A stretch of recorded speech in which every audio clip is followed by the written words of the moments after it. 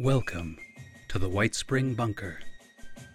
These halls were built to safeguard some of the most prestigious members of the United States government.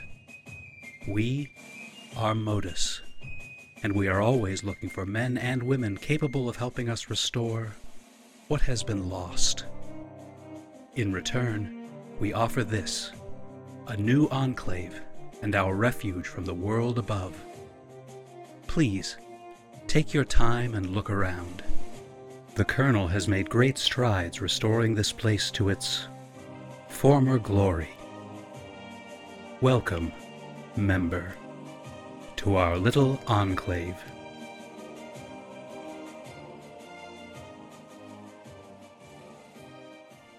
Greetings, members. As always, I am the Operative, your designated tour guide and host here at the White Spring. Lilith is alive, and that is very bad news for the Blood Eagles.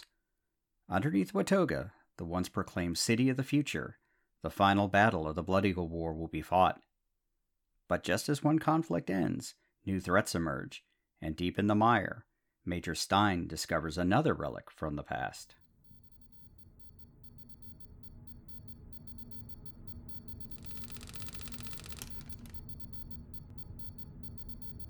Colonel Valeria was sitting behind her desk, trying to get caught up on the weekly reports. She was distracted, however, thinking about Lilith and the rest of her team. There hadn't been any sightings or check-ins for nearly 2 weeks. Intercepted Blood Eagle radio transmissions were still crowing about killing the Demoness of Appalachia, as they had taken to calling Lilith. And worse, Stein hadn't found anything in his search of the mire, either. Is it possible they killed her? Valeria finally dropped her pencil on the desk and rubbed her eyes. In the nearly 2 years she'd been in the bunker, and over a year and a half of being in charge, Valeria had sent men and women across Appalachia, and even fought by their side more times than she could count. And like in any war, there were losses, and Valeria felt each and every one. But she never expected that Lilith could be one of them. She was special, not just because of her particular enhancements, but Lilith was also her friend, perhaps her only friend. Despite their disagreements and Lilith's oddities, they were also as close to family as either of them still had. But Valeria wasn't about to write her off yet. Not at least, until they had a body. As she tried to get back to work, there was a sharp knock on her office door. Come! The door slid open and an orderly stepped in and saluted. What is it, Private? This better be important. Ma'am, Captain Reynolds sent me to get you. He wants you to come down to the staging area immediately. It's something about Major Lilith. That certainly got Valeria's attention. She grabbed her tunic and was putting it on as she followed the orderly through the bunker hallways, down past the production floor to their staging platform, where the teams entered and exited the bunker. As they arrived, the Colonel could see Captain Reynolds standing in front of 2 medical protectrons and Dr. Harefield. There was certainly some commotion going on, and as Valeria walked up, she caught Reynolds' attention. He stiffened and jogged over to her. Colonel, I'm sorry to drag you down here, but I thought you should know. Know what, Captain? Ma'am, the duty officer responded to a perimeter alarm out of the service entrance. When he got to the location, he found these 2. Protect and serve. Reynolds led the Colonel over to where the doctor was working on 2 men on the floor, each looking to have suffered severe injuries. Wait, is that... Yes, ma'am. It's Private Sullivan. He's badly injured, but the doctor believes he'll pull through. The other one, we just don't know. But similar injuries. This must be bitter. What, ma'am? Nothing, Captain. As soon as they are stabilized, get them down to the secure infirmary. I don't want anyone in there with them but the protectrons and the doctor. Understood? Yes, ma'am. Reynolds saluted and spoke quickly to the doctor. How the hell did they get here? They look like they've been through a meat grinder. Valeria would have more than a few questions when Sullivan was conscious again. She watched as the 2 men were placed on stretchers and carried away by the protectrons. Lilith, where are you?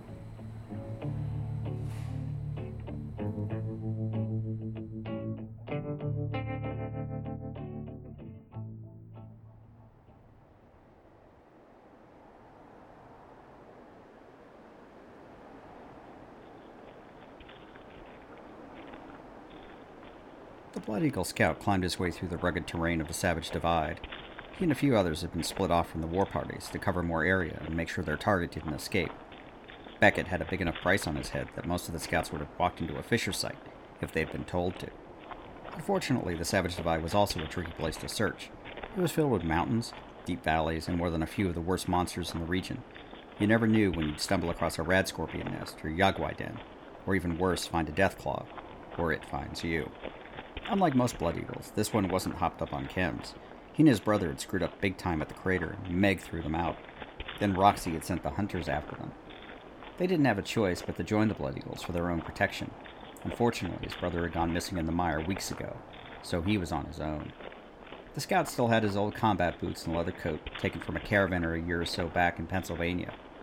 He'd taken to wearing an old newsboy cap, which helped keep the sun out of his eyes, and at least a little, even if it had a few extra holes in it. He had been climbing rocks for days, in and out of the valleys looking for any sign of his quarry. He had a hunch that Beckett would use the old raider smuggling trails in the divide to get north out of Appalachia. A couple of times he thought he found a fresh trail. The first nabbed him a raider thief from Crater. An excellent shot, he'd helped himself to some extra food, ammo, and some kind of power pack, which he stuffed in his coat for later. The second nearly cost him a literal arm and leg. He followed a promising trail down into a small valley, only to drop into a fuckload of scorched. They'd come running at him, hissing and screeching, but he managed to kill a few and outrun the others. The things kept popping up in the damnedest places, and he'd have to be a lot more careful checking the trails. His arms ached from the climbs and bled from the briars that infested the region. Reaching a small outcrop, the scout set down his rifle and pack and leaned against a small boulder. His canteen was nearly empty. He'd need to find a spring soon, or just gut it out with whatever murky water he could find. Taking one last look around and seeing nothing, he sat down with his back to the rock to catch a little shut-eye. He'd head north again and see what he could find.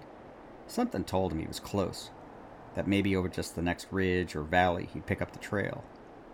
He didn't mean to fall asleep, but between the noonday sun and his own exhaustion, his eyes felt heavy and his muscles ached. As he started to awaken again, he felt something was wrong, that he wasn't alone. The scout reached for his rifle, but it was gone. Shit. He squinted his eyes and looked up. On a rock opposite him sat a man in greaser jeans, jacket, and a pair of aviator sunglasses, cradling his rifle. I gotta give you credit. You're one hell of a scout, and you're much better than a typical eagle lowlife. I mean, I tried to lead you to that thief and into the scorched.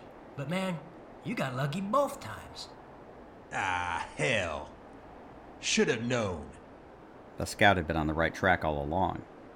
Damn it, this had to be Beckett, and now he had the drop on him.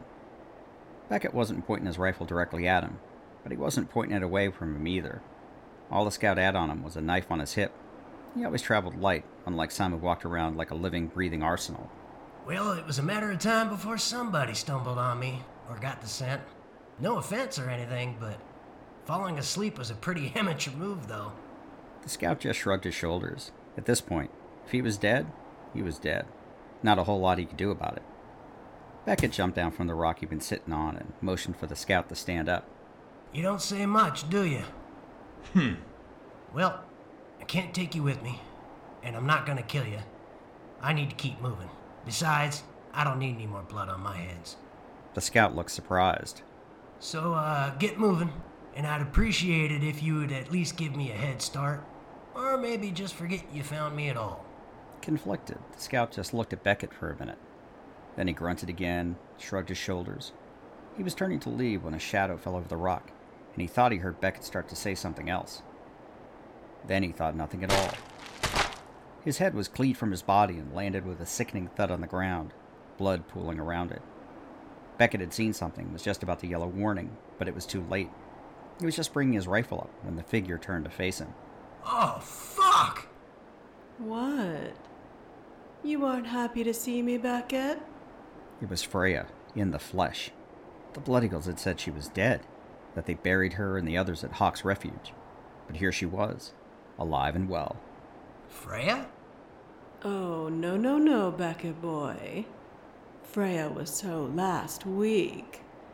Just call me Lilith. That hideously insane smile and bubbly voice was frightening, even if she hadn't been covered in blood and wielding an old fireman's axe. She decapitated the scout with a single one-handed strike. Beckett had never seen anything like it before, and it terrified him. Her overcoat and wide-brimmed hat were both in tatters, and her eyes were wide, but the pupils were the deepest shades of black, boring into him. I can't believe you were just going to let him go. You gone stupid or what? He was going to go straight to that war party, not a mile or so from here. And then you'd be dead. And I'd be so disappointed. Beckett wanted to throw up. This Freya, or Lilith, and if she really was Lilith, he was so screwed, pulled out a long serrated knife and was carving out pieces of the dead scout's flesh. As it is, I had to stop and make a detour to drop off Bitter and Sullivan. They aren't made of the same stuff as me. But my friends will fix them right up, I'm sure. Oh, and old Malgus. He's missed you so much, Beckett. Lilith sliced off a finger and shoved it into her mouth, crushing the bones with her teeth. Beckett had backed up against the rocks without even knowing. His head felt like it was spinning. Truth be told, it was Malgus's power armor that kept the whole roof from caving in on us. Those fucking Blood Eagles thought they'd bury me. The nerve! You know, there in the dark, for just a second, I thought we were done for. Then it occurred to me that no self-respecting raider would have hidden out in a cave without a back entrance. It took quite a bit of doing, and, well, the others weren't much help with all the bleeding and, well, being unconscious. But I found it. We got out of there, and those stupid Blood Eagles were none the wiser. Lilith stuffed the remaining fingers and flesh into her pack and reached down, picking up the dead scout's hat to replace her torn one. And now, we have real work to do. What? I mean, what are you gonna do? Lilith smiled and hefted the bloody axe over her shoulder. We're going to Watoga. We have a date with the Claw.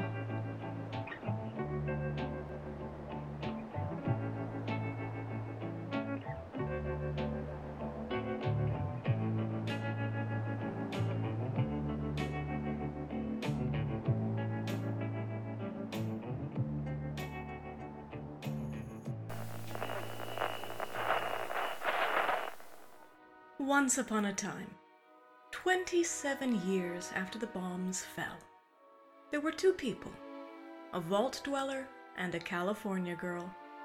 They met, and sparks flew. That's when things got interesting. Once Upon a Wasteland is their story. Follow Elizabeth Kirby and Odessa Valdez as they pursue their happily ever after in the post-apocalyptic Appalachian wasteland of Fallout 76. Available on Spotify, Apple Podcasts, Stitcher, and many other podcasting platforms. Once Upon a Wasteland, a Fallout 76 love story. Available now.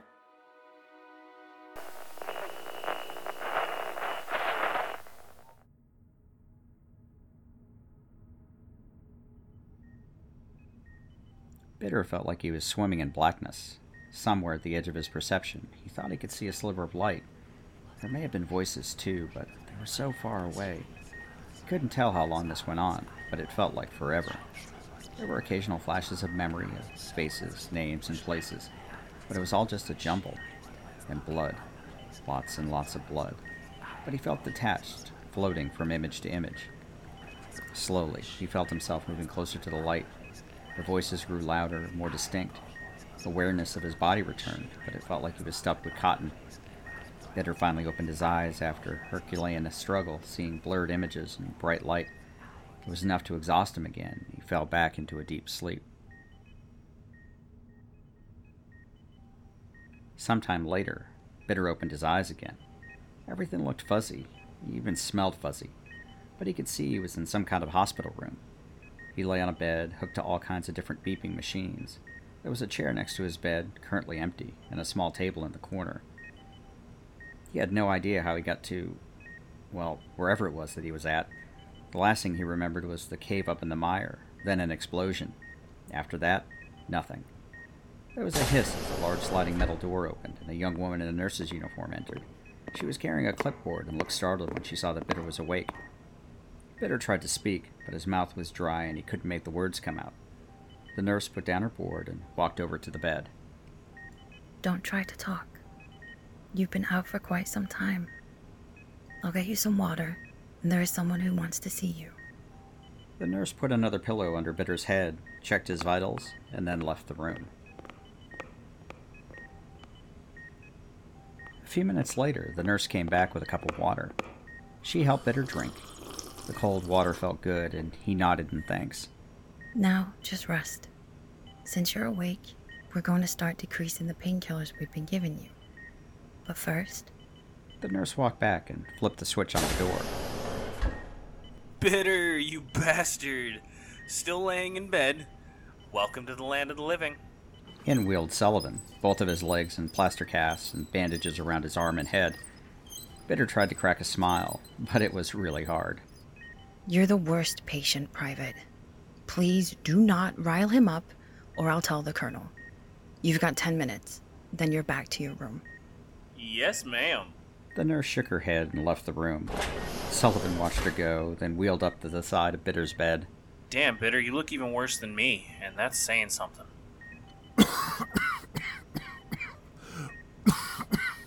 What happened? Not entirely sure, bucko, but I think a mountain fell on top of us. How we're still alive? If I had to guess, our boss. Hell, you deserve to know. Major Lilith is too damn stubborn and tough to die. She must have found a way out and dragged our sorry asses all the way back here. Lilith! Oh my, it's a long, long story. Things definitely didn't work out the way it was planned. But don't worry, these folks will fix you up. At least the nurses are nice to look at, right? But seriously though, now that you're awake, there will be folks who will want to talk to you. I've been through the ringer for the last couple of days. Seems they've lost track of the boss, Lilith, and have been trying to figure out where she went. Bitter just shrugged. There wasn't much that he could remember, and certainly nothing after the explosion. Yeah, you probably know about as much as me. Maybe even less. It's just a formality. But just play it cool. Lots of benefits to being a company man. I'll show you around when you get mobile. You won't believe this place. Time's up, Private. Okay. We were just finishing up anyway. Hey, I can wheel myself. Colonel's orders, Private. She doesn't want you exerting yourself any more than is necessary. Sullivan crossed his arms and scowled as he was rolled out and down the hall.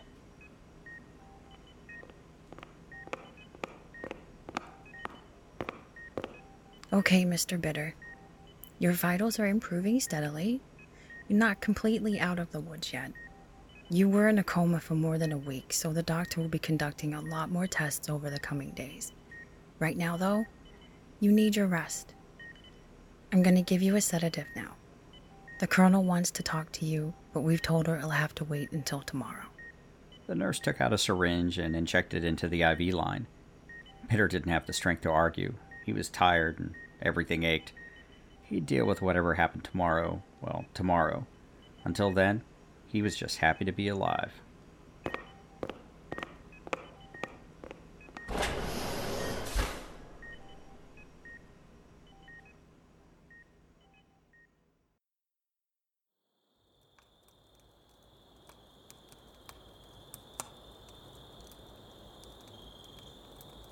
If Beckett hadn't already regretted his life choices, traveling with his current companions would have certainly done so. Lilith. And yes, this was the Lilith he'd heard horror stories about since the day he arrived back in Appalachia. She had lived up to her reputation. Any thought of running or even just shooting her while her back was turned was put to bed when they made their way down the hill to a makeshift camp. In the middle of that camp, there was a dissected blood eagle tied to a pole. The raider's internal organs lay in a pile at his feet. Well, those that weren't currently roasting over a small campfire. The smell of burnt flesh and blood was nearly overpowering, causing Beckett to nearly vomit. But Lilith merely skipped over to the campfire and sampled some of the roasting flesh. Ah, almost perfect. As Beckett sat down against a rock and tried to swallow the bile rising in his throat, he noticed Malgus sitting in the far corner of the camp, working on his power armor. The frame looked broken, with armor plates gouged and in some places even crushed. He'd never seen the man outside of his frame, which is when he noticed that Malgus's legs appeared to be disabled in some way, maybe even paralyzed. But that didn't change the fact that the man still terrified him. He'd seen more than his fair share of fanatics, but Malgus was something else entirely, and entirely devoted to Lilith, which made it even worse. What's the matter, Beckett? You look a little green. Was it something I ate? Lilith looked up and laughed, chewing on another piece of roasted flesh. Beckett finally retched on the ground, throwing up whatever he had left in his stomach. When he finally got control of his guts again, Lilith walked over and handed him a bottle of water. Then she explained her plan. Beckett had known about the Blood Eagles in the Watoga underground, but he considered it to be too heavily fortified for an attack, hence why he never mentioned it. However, Lilith had managed, with some persuading of their Blood Eagle prisoner, to get the layout of the defenses, and the key on how to get in there unnoticed through a side entrance. There had still been a number of Blood Eagles to fight, though, but the Claw had sent the majority of his men out to hunt down Beckett, not expecting that he was about to be delivered on a silver platter. You do know you're insane, right? You want to get out from under all this or what? I mean, wherever you go, they'll find you. At least this way, it's over, right? It's been fun and all, but I still got a headache from that damn cave. And I really want to give that Claw a piece of my mind. Or blade. Or bullet. Or whatever. So you, me, against what, 30, 40, maybe 50 Blood Eagles? By ourselves? No, silly. People might think I'm crazy, but I'm not stupid. I sent a message ahead to some friends. They'll be waiting for us once we're in the city. Between us and them, we can handle whatever might be under there. Beckett wasn't all that encouraged, and he still felt sick. Everything he had planned, everything he had done, and he'd still ended up in hell. Just a different part. That night, Lilith spent a lot of time talking to Malgus. The man was still piecing his armor back together, and he merely nodded to whatever Lilith was saying to him. Beckett stayed to himself, upwind from the fire when possible. He watched Lilith take out and clean her implements of destruction. Whatever she might have been, she was all business when it came to her weapons. Besides the extremely nasty-looking blades, she also had a light machine gun. He'd seen a few of them before, but they kicked like a rabid radstag, so hardly anyone used them. She was meticulous with each weapon, making sure the edges on the blades were sharp, and taking apart the LMG, polishing each piece, and reassembling them in what was probably record time. She also had given him his own combat rifle, though no ammunition to go with it. It was a smart move, but Beckett had no intention of betraying them. He'd made his deal with the devil, and he was nothing if not a man of his word.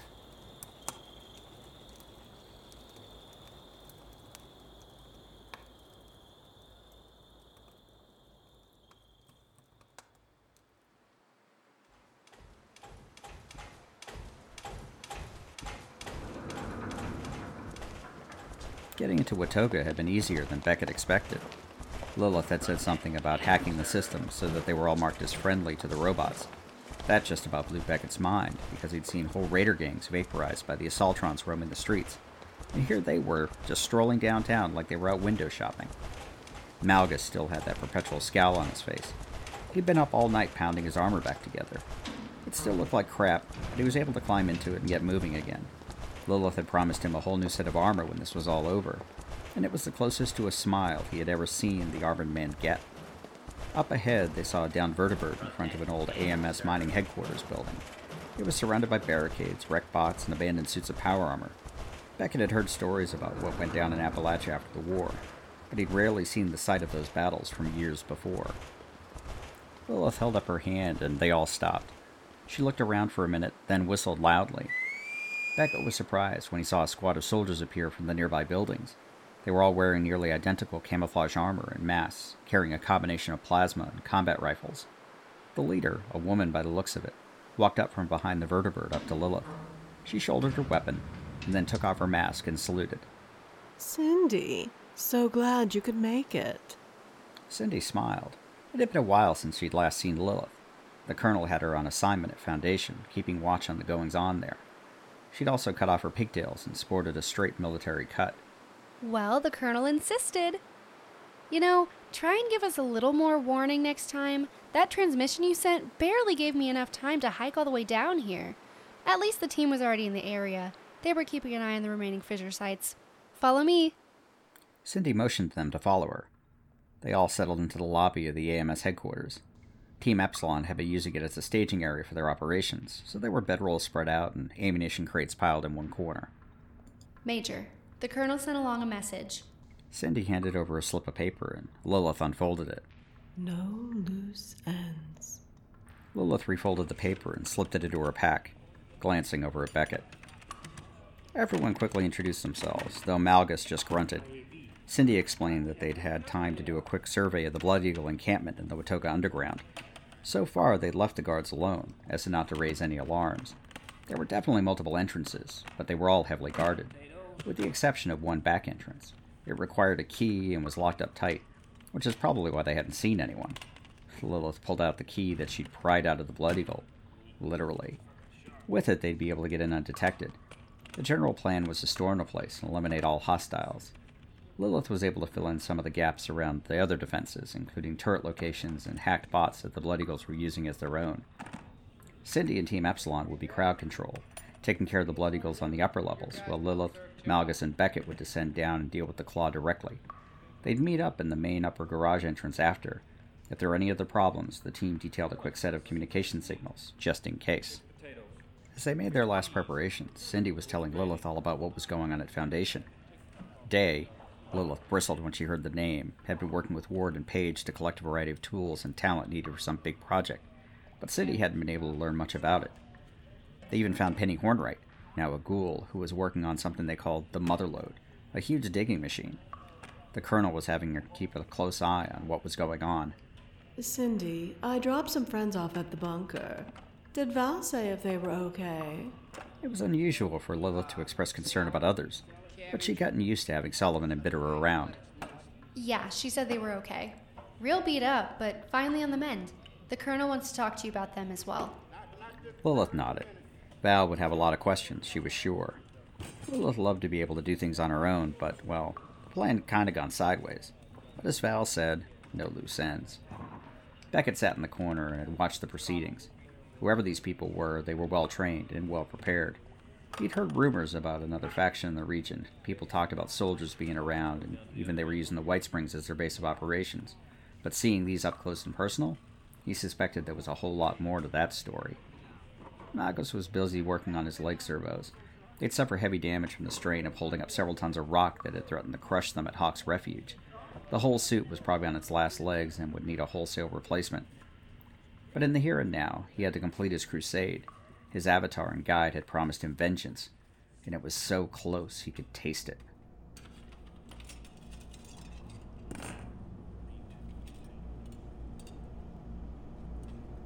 They all ate a quick meal and then headed towards the entrance. It was nondescript and easily missed if you didn't know what you were looking for. Cindy and Team Epsilon entered using the key that Lilith provided and took out a single guard without raising any alarms. Cindy gave the all-clear and Lilith entered with Beckett and Malgus. Cindy was cleaning her combat knife, the same one Lilith had given her at the Sunnytop Ski Lodge. She'd come a long way since then, and there was no hesitation in getting her hands dirty now. We'll clear the floor. There's a stairwell at the far end. Head down, and when you hear the shooting start... The fun begins. Cindy rolled her eyes, but she knew that Lilith was right. The Colonel's orders were crystal clear. She and her team were just there to provide backup. The real action would be below. The new Enclave team spread out and started clearing the upstairs. Most of the old rooms were empty or just full of old scrap. They only knew the very basics of the layout from some old plans that Modus uncovered in some underutilized civilian archives that used to be test servers, but were repurposed when the governor in Charleston had made the records digitized to save money. Unfortunately, whatever version of the plans they had were horribly outdated by whatever AMS decided to actually build. Cindy had already been through multiple rooms that weren't even on the plans, but they hadn't run into any Blood Eagles yet. That was both good and bad, because it meant that there might be more downstairs than anticipated. One of her operatives held up their hand. They all stopped moving. There were eagles up ahead. Cindy crept up, staying low. Status report. Ma'am, looks to be about 10 of them. Some kind of chow line up ahead. Plenty of weapons, but they ain't real alert. Cindy considered her options. If it had only been a couple, they could have gone in quietly and taken them down. This almost necessitated a firefight. That was going to raise the alarm no matter what, and there were still plenty of upstairs to explore just to be sure. But Lilith and company needed a distraction, too. Decisions. Before Cindy could settle on her next course of action, the Blood Eagles made the decision for them. It must have been time for a patrol, but the 10 in the room were suddenly joined by several more, who all grabbed their weapons. I guess we're fighting. With hand signals, Cindy got her team ready and they all started lining up on their targets. She gave a sharp whistle and the whole team opened fire through the doorways and windows. The explosion of sound and fury blew out the old office windows and took the Eagles completely by surprise. Most were cut down where they stood, while the survivors ducked behind desks and returned fire. Downstairs, Lilith was checking her LMG when they heard the firing from above. She slapped the receiver and smiled. Showtime. Malgus smashed the lower door open, blowing it completely off its hinges and into the parking garage. The whole floor was part of a giant automated garage system built for Watoga before the war. Citizens could leave their car at any of the entrances, and the bots would collect it, store it in any number of garages, and be returned to wherever they needed it. Of course, like any complex system, it had been known for how many cars they got lost instead of the convenience it provided. Now it was home to the Blood Eagles, and they turned every nook and cranny into a defensive position, covered by turrets and repurposed bots. It was only a minute or two before they ran into the opposition. Lilith was giggling like a schoolgirl, letting her LMG rip, blowing off arms, legs, slicing through stored cars. Malgus was firing his Gatling plasma into a set of late-arriving Protectrons, while Beckett used his rifle to pick off stragglers. The sound in the confined space was nearly deafening. The trio fought their way through garages, into maintenance sections, and across makeshift scaffolding as the Blood Eagles threw themselves at them. Malchus's armor was slowly taking a beating, and many of the jury rig repairs were slowly giving way. It was almost as if he just kept advancing through the force of his own will. They'd been lucky so far, but Lilith took a bullet to the shoulder that hit a seam between the armor plates. In rage, she'd fired an entire magazine in the direction of the perpetrator, shredding a car and turning the Blood Eagle into a fine red mist. Beckett was getting nervous. There were a lot of Eagles down here, and it was getting harder to push them back as they organized. They could see a large group in the next garage, and they were blocking the entrance to the final set of rooms they needed to get to. Lilith fired off another magazine, then reached into her satchel. It was time for some party favors, the real special kind. She pulled out 3 fusion cores, each one strapped to a plasma grenade. Beckett saw what she had, and his face went white. Odds were she'd take half the underground with them with that much firepower. What? You want to live forever or something? Pulling all 3 pins, she threw them as far as she could into the garage before diving behind a concrete barricade. Both Beckett and Malgus followed suit. The explosion rocked the very foundations of the underground. Multiple cars started exploding, adding to the carnage. Flames licked around the edges of the barricade, while debris, including nearly car-sized chunks of metal, bounced off the ceiling and walls. It took several minutes for the explosions to die down, and longer for their hearing to recover. The interior was a complete mess. Looking beyond the concrete barricade, the parking structure was on fire, with wrecked cars and loading mechanisms intermingled on the floor. Interspaced were the mangled bodies of the Blood Eagles, over, under, and part of the debris. Woohoo! Beckett picked himself up off the floor and tried to get the concrete dust off. Are you fucking crazy? You could have killed all of us with that little stunt. Such a spoil sport. We're still alive and all those stupid Eagles are dead. Serves them right for trying to bury me. The nerve. Lilith dusted off her coat and grabbed her hat where it had been blown from her head by the force of the explosions. Lilith smoothed back her hair and put the hat back on. Malgus was a little slower to get back up. He never wore his power armor helmet, and he'd been hit by a piece of metal which tore a bloody line across his scalp. If anything, the blood made him even more frightening, and he pushed Beckett away when he tried to help him up. Malgus, still with us, big guy? Aye. The pain helps clear the vision. I can feel that we're close to the end of the crusade. Let us finish this. Malgus stood up a little straighter and reached down for his Gatling plasma, and found that it had been destroyed. Malgus dropped the broken weapon and pulled out his nail-studded board. The fight now would be up close and personal, just what Malgus had been waiting for. Lilith reloaded her LMG, and the 3 of them picked their way through the rubble towards the service corridor that would take them to the main underground galleria. Scanners detecting sentient life. Alert level elevated. Fuck. Lilith brought the LMG up to her shoulder, and they all moved forward carefully, scanning the corridor ahead. It was Malgus that spotted it first. It was one of those damn Dominators with its own stealth boy field. Its head laser was already spinning up, illuminating the hallway. Engaging hostile. Malgus shoved Lilith to the side just as the laser fired, catching him square in the chest. The energy splash and heat singed his face again, and the directed energy blast overloaded the systems of his power armor, frying the jury rig circuitry. The frame nearly fell on top of Beckett, who narrowly dodged it as Malgus toppled over, his armor smoking from the hit.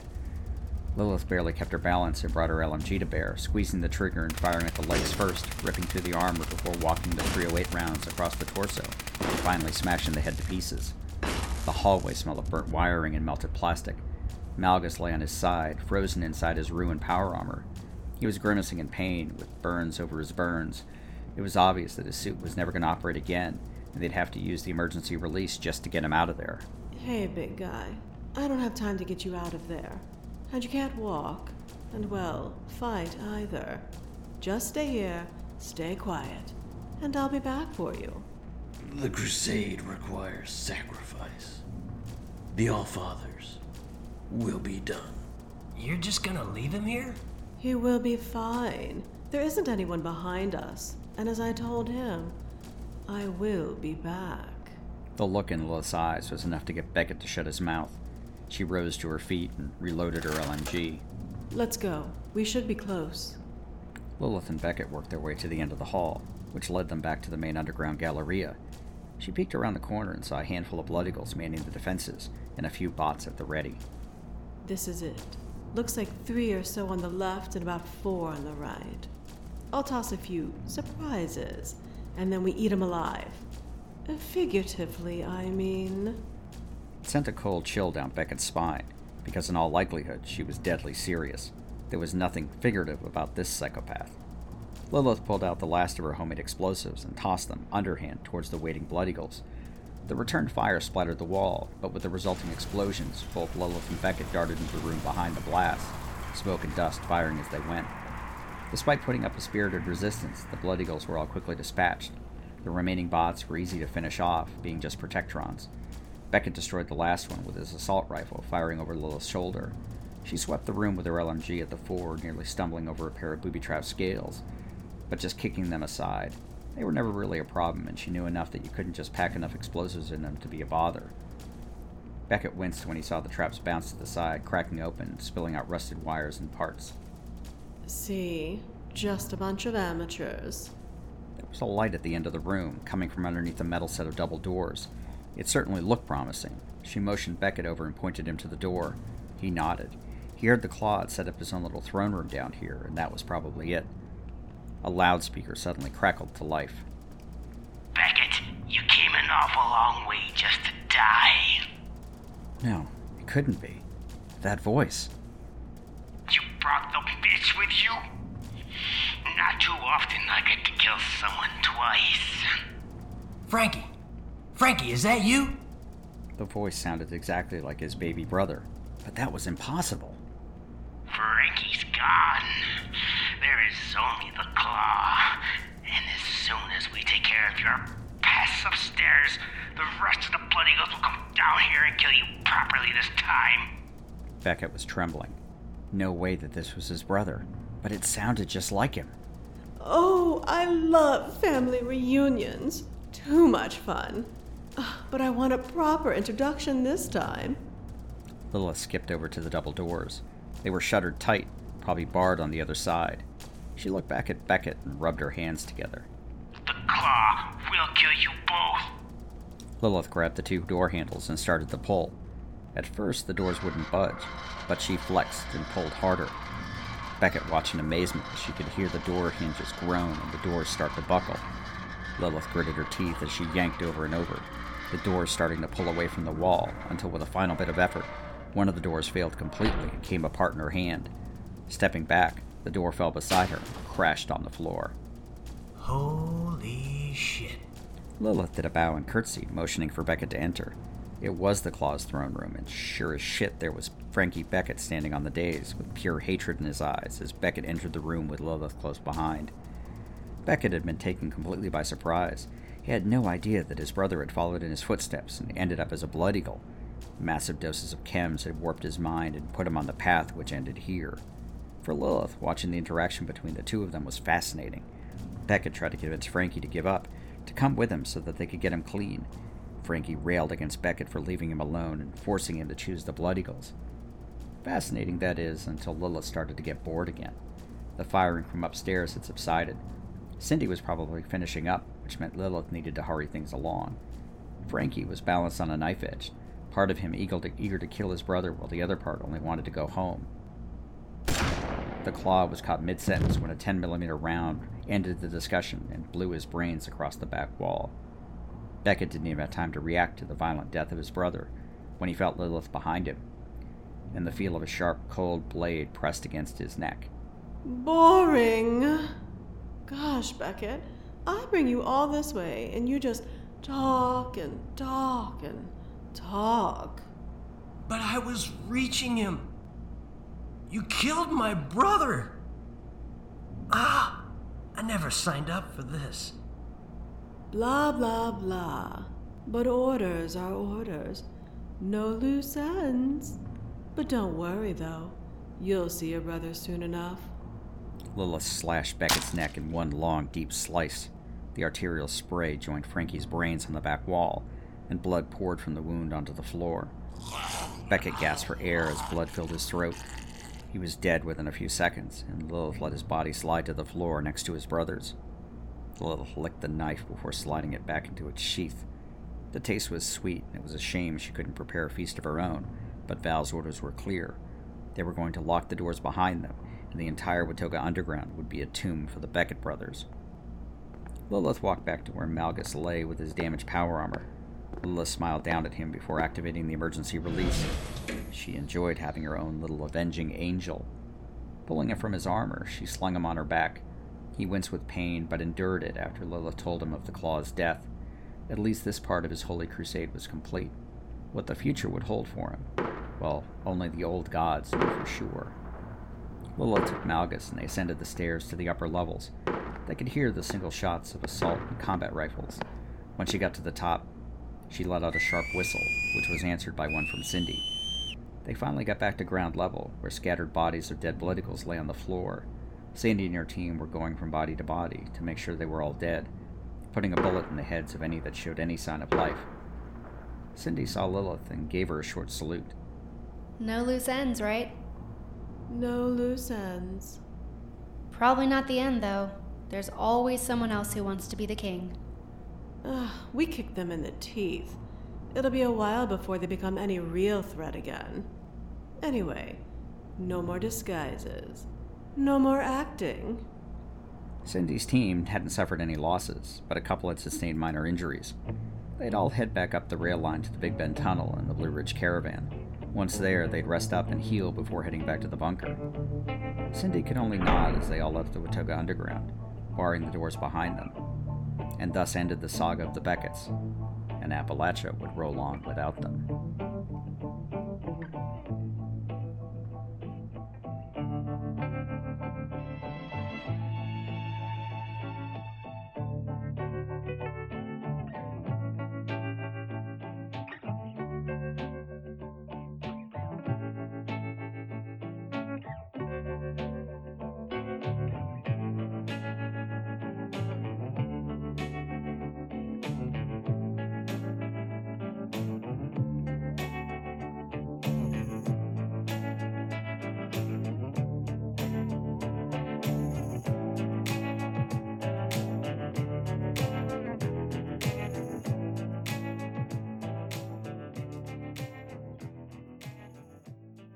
Doesn't.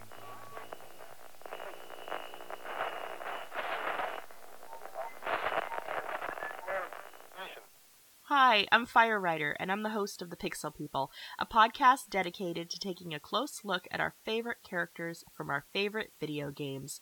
From major characters who define the course of a game's storyline to smaller characters who you might have never noticed.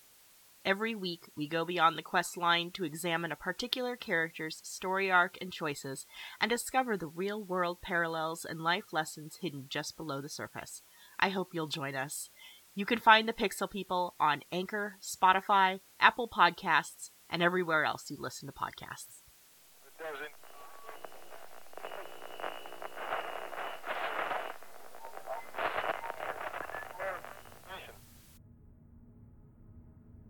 And Lilith returned a few days later, having made a detour to pick up some power armor parts for her other guest.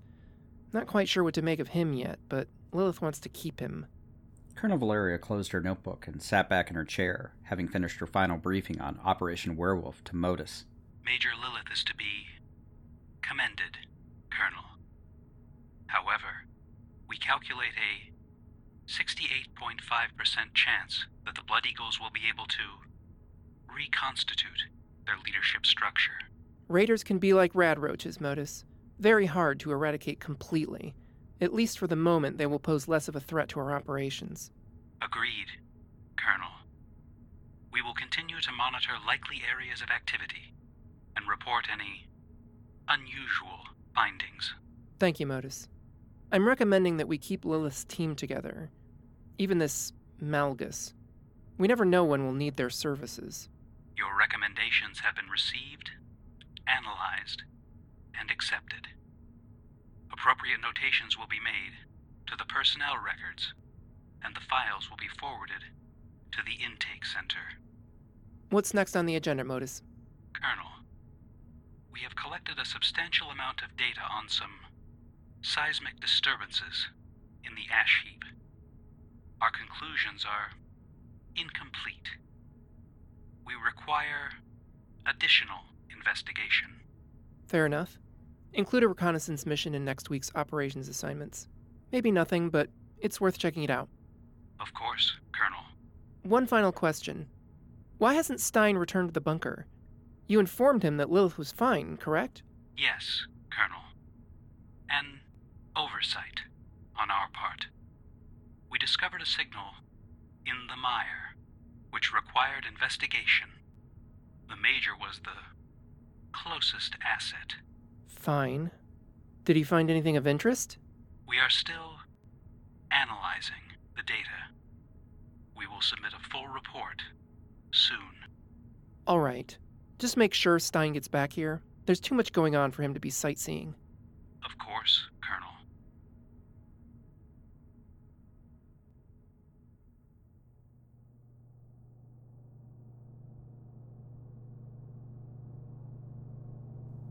On the outskirts of Watoga, adjacent to one of the old monorail stations, stood the Appalachian Robco Research Facility. Robco was the largest and most profitable corporation of the pre-war world, responsible for the ubiquitous bots that still operated around the region, and even the Pip-Boys that the Vaulters wore on their arms. There also wasn't a defense contract that didn't involve Robco technology in some fashion, including some of the most secret experiments conducted before the Great War. It was one particular project which now brings this old abandoned facility back into the spotlight. You are unauthorized to be here. Engaging hostile. Engaging target. Combat zone is hot. Hostile target.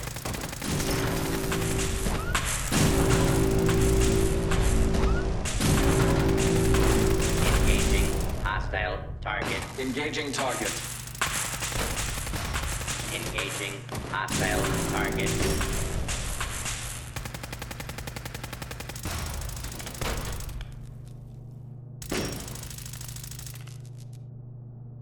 Damn, these Robco folks certainly didn't skimp on security. Did I tell you about the time we stumbled on this old Robco factory in Detroit? Only 50 times since we left Foundation, Ratcliffe. Went through a lot of ammo, but I think that was the last of them. So, what are we looking for again, exactly? Well, we know the turrets in Vault 79 aren't your run-of-the-mill military specs. These were designed special, just for this installation. The armor was a prototype blend, nearly impenetrable. Lucky for us, the research team who invented the stuff was right here, in this very facility. It's one of the final pieces of the puzzle. So, let's find what we need and get out of here. This place gives me the creeps. Like I said, you should have seen this place in Detroit. They used to crank out sentry bots there, and some crazy kook had decided to set a bunch of them loose. We got out of there by the skin of our teeth. Make that 51 times. Yeah, I get it. Sorry, man. When you've been talking to the same folks for 25 years, it's nice to be able to tell these stories to someone new. Okay, let's see. Nope, that's just bot research over there. Directed energy weapons, nope. Here, let me check this terminal.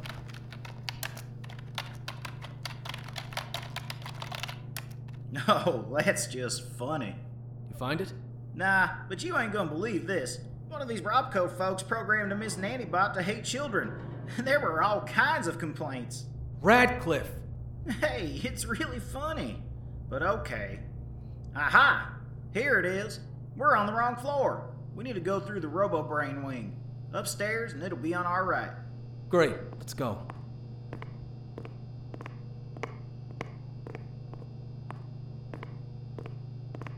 Huh? Well, this is weird. What is it? Well, according to the internal map, this is supposed to be the RoboBrain wing. Yeah, and? Look around. You see any RoboBrains around here? Or any equipment for that matter? Day hadn't been paying much attention, as he was focused on the mission to get the turret specs, but when he looked around the offices, he immediately noticed what Radcliffe was talking about. Now that you mention it, it looks like someone cleared this place out. Maybe it happened before the war? Give me a second. There's another terminal over here.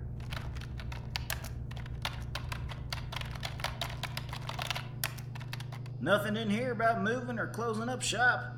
Last entry is the day before the bombs dropped even. I swear I didn't see anything else out of the ordinary.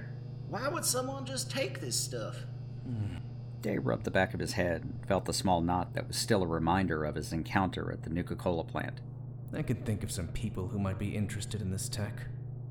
When we get out of here, I want you to tell me everything you know about these RoboBrains. Sure thing. Hey, did I tell you the story of this RoboBrain we met up in Ottawa? Radcliffe! Sorry.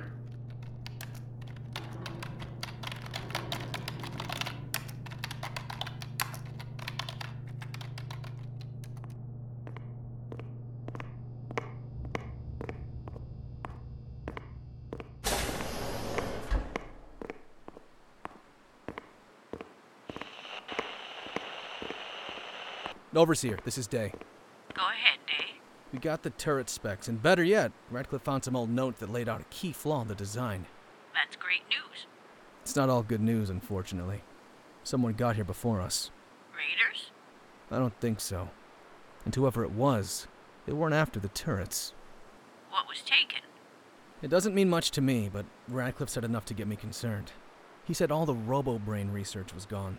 RoboBrains? All of it? Why? I don't know, Overseer.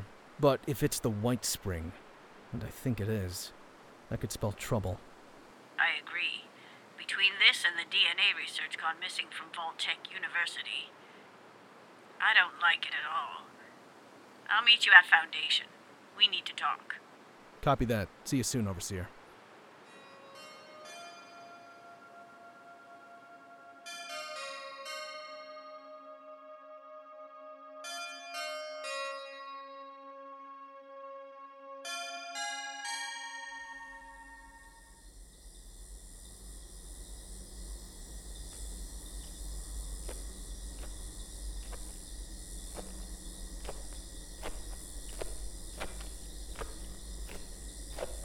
Modus has got to have a few loose screws sending me all the way up here. Stein had been walking north, along the edge of the Savage Divide in the mire for almost a week. He'd been relieved to hear that Lilith was fine, and had gone to Watoga to finish things with the Blood Eagles. Unfortunately, instead of being able to return to the bunker, Modus had instead ordered him to investigate a rogue signal emanating from one of the old emergency transmission bunkers in the area. He'd asked to speak to the Colonel to verify, but Modus informed him that the Colonel was unavailable. Stein's first thought was to refuse and just head back, but instead he found himself hiking north, avoiding mirelurks and anglers. A few times he could have sworn he was being followed, but he never found any evidence of it. Could that be... No, I'm just imagining things again. Finally, as Stein arrived at the location, it was an old concrete transmission bunker. At first it looked completely abandoned, but upon closer inspection of the front door, it was slightly ajar, and a small trail of blood led to the interior. Alright, something to this after all. Better safe than sorry, though. Stein unholstered his pistol and slowly opened the rusted metal door. He winced at the sound, but it couldn't be helped. Looking back over his shoulder and seeing nothing of interest, he made his way inside before closing the door behind him. The interior was a jumble of old communications equipment, workbenches, and ever-present mold and small strangler vines which had made their way into the bunker from above and below. There was light filtering through the rusted frame of another door on the far side of the room. Stein crept over and put his ear to the door. He thought he could hear something, but it was far too indistinct to know what it was or who it might be. Nothing ventured, nothing gained. That's what Molly used to say. Stein opened the second door, a little bit less noisy this time, and walked slowly down the stairs. At the bottom, he could see a flickering light and the sound of an old terminal coming up from a side room. He could also hear someone or something moving around as well. He got up against the door and slowly peeked around the corner to catch a glimpse of someone in a metallic-looking suit hunched over the terminal, typing furiously on the keyboard. Excuse me? The individual grabbed a pistol from the side of the terminal and turned, pointing it directly at Stein. Whoa! Don't shoot! Then put away that pistol, and put your hands where I can see them. Fine! Putting my gun away. Just don't shoot! Stein slowly put his pistol back in its holster and raised his hands. He finally got a good look at the individual, a woman, who appeared to be wearing a spacesuit? All right. Who are you? Are you with the USSA? What's going on around here? Why can't I contact anyone? Where the heck am I? Okay, ma'am, that's a lot of questions. First off, it's Stein. Major Stein. Andrew Stein, if you'd like. Second, I'm with the new Enclave in Appalachia. And you are? Commander Daguerre, USSA. Now, Major Stein, I've never heard of this new Enclave. I have a lot of questions, but first, I need to get in touch with Mission Control and figure out just what the heck is happening. Hold on a second there. The USSA? The United States Space Agency? How could you not have heard of it? No, I've heard about it, and it's gonna have some bad news to come along with it. Bad news? What are you talking about? Before we get into that, I have to know, what year do you think this is? Year? It's 2077, of course. Did everyone go crazy while I was in space? 2077. Oh, boy. Well, Miss Daguerre, I have bad news and worse news. Hold your horses. This is gonna take some time to explain.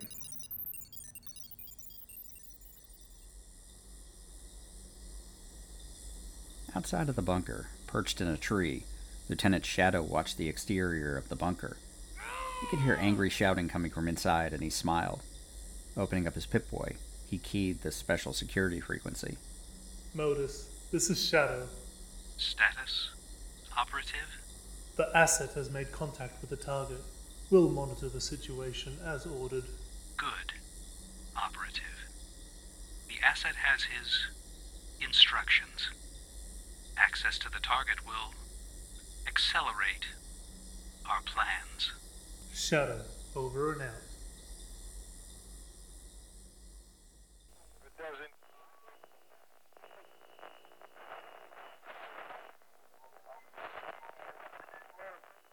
Hello, this is Charlie Transmutation coming to you with another PSA announcement. No, Charlie, this is a commercial. What? Crap. Nobody told me that. Well, what are you supposed to do in this thing anyway? Well, Charlie, I'm glad you asked. This is the part where we introduce our new homebrew 5e D&D podcast, The Fumbling Four and the Almighty Crit, where we explore the homebrew world of Alteris using homebrew rules and homebrew material from the Dungeon Masters Guild. Sounds boring. I'm out of here. See you later, Charlie. We hope to have you guys come check us out soon. You can find us on iTunes, Spotify, Google Podcasts, Amazon, or wherever you get your podcasts.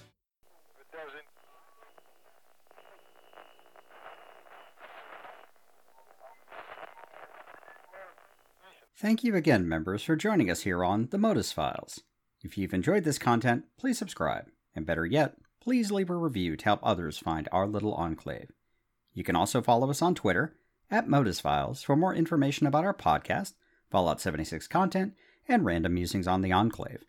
I'd also like to thank our cast, Pandora Beatrix as Colonel Valeria Faustina, Exo-1 King as Major Andrew Stein, Lucy Middleton as Major Lilith Alastair, Mire Cheshire as Lieutenant Cindy Connors, Casual in a Corset as Corporal Samantha Johnson, Nikki Sticks as the new Enclave Nurse, Ray Middleton as the Blood Eagle Scout, Mark Harsworth as Bitter, Tim Young as Sullivan, Patrick Conway as Beckett, Napa as the Claw, Chris Smith from One Wall Comedy as Radcliffe, Ryan Negrin as Day, Daniel Hawthorne as Lieutenant Shadow, Jessica Starr as Commander Sophia Daguerre, introducing Wyndon Novosensky as the Overseer, and Brad Williams as the voice of Modus and Captain Reynolds. And a shout-out to the Apocalyptic Aristocracy Discord, home to a great group of fellow creators, the Robots Radio podcast community and the rest of the Robots Radio Rocket Club, and Jeremiah Johnson, our favorite character artist, who provided the wonderful character artwork you can find on our website. Stay tuned for our next episode, Behind the Bunker, a roundtable discussion with our main cast of characters, followed by a new bedtime stories, Tales from Vault 76. Lastly, Thank you to all of our subscribers and supporters. God bless the Enclave, and God bless America. Members, we look forward to your next visit to our little enclave.